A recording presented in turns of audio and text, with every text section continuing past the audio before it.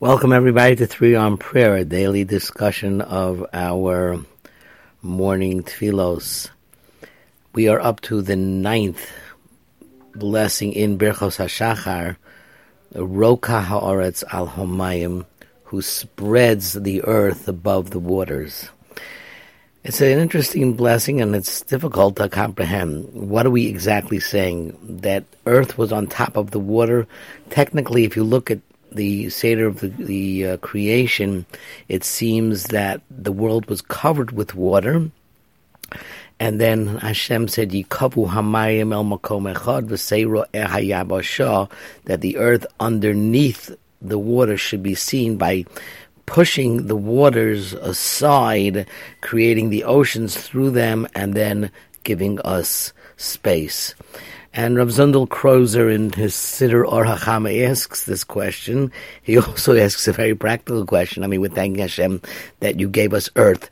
And that blessing, parenthetically, or more than parenthetically, is really supposed to be upon a person standing up on the ground and praising Hashem that, hey, my feet are not wet. And he really asked this question, well, okay. I mean, if the earth wasn't on top of the waters, then basically we would be underwater. We can say that while we're sleeping, it has nothing to do with getting up. Our beds would be underwater. And he seriously asked this question. But he does offer an explanation that Roka is like Rokia, like the heaven is above the earth. And he talks a little scientifically. He said there is water under the ground as well.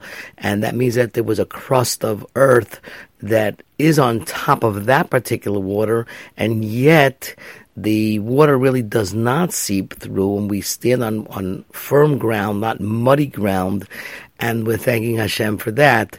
And he says, "Hamal Yusa she'ein ha'adam alecha." It makes it difficult. The earth is not wet.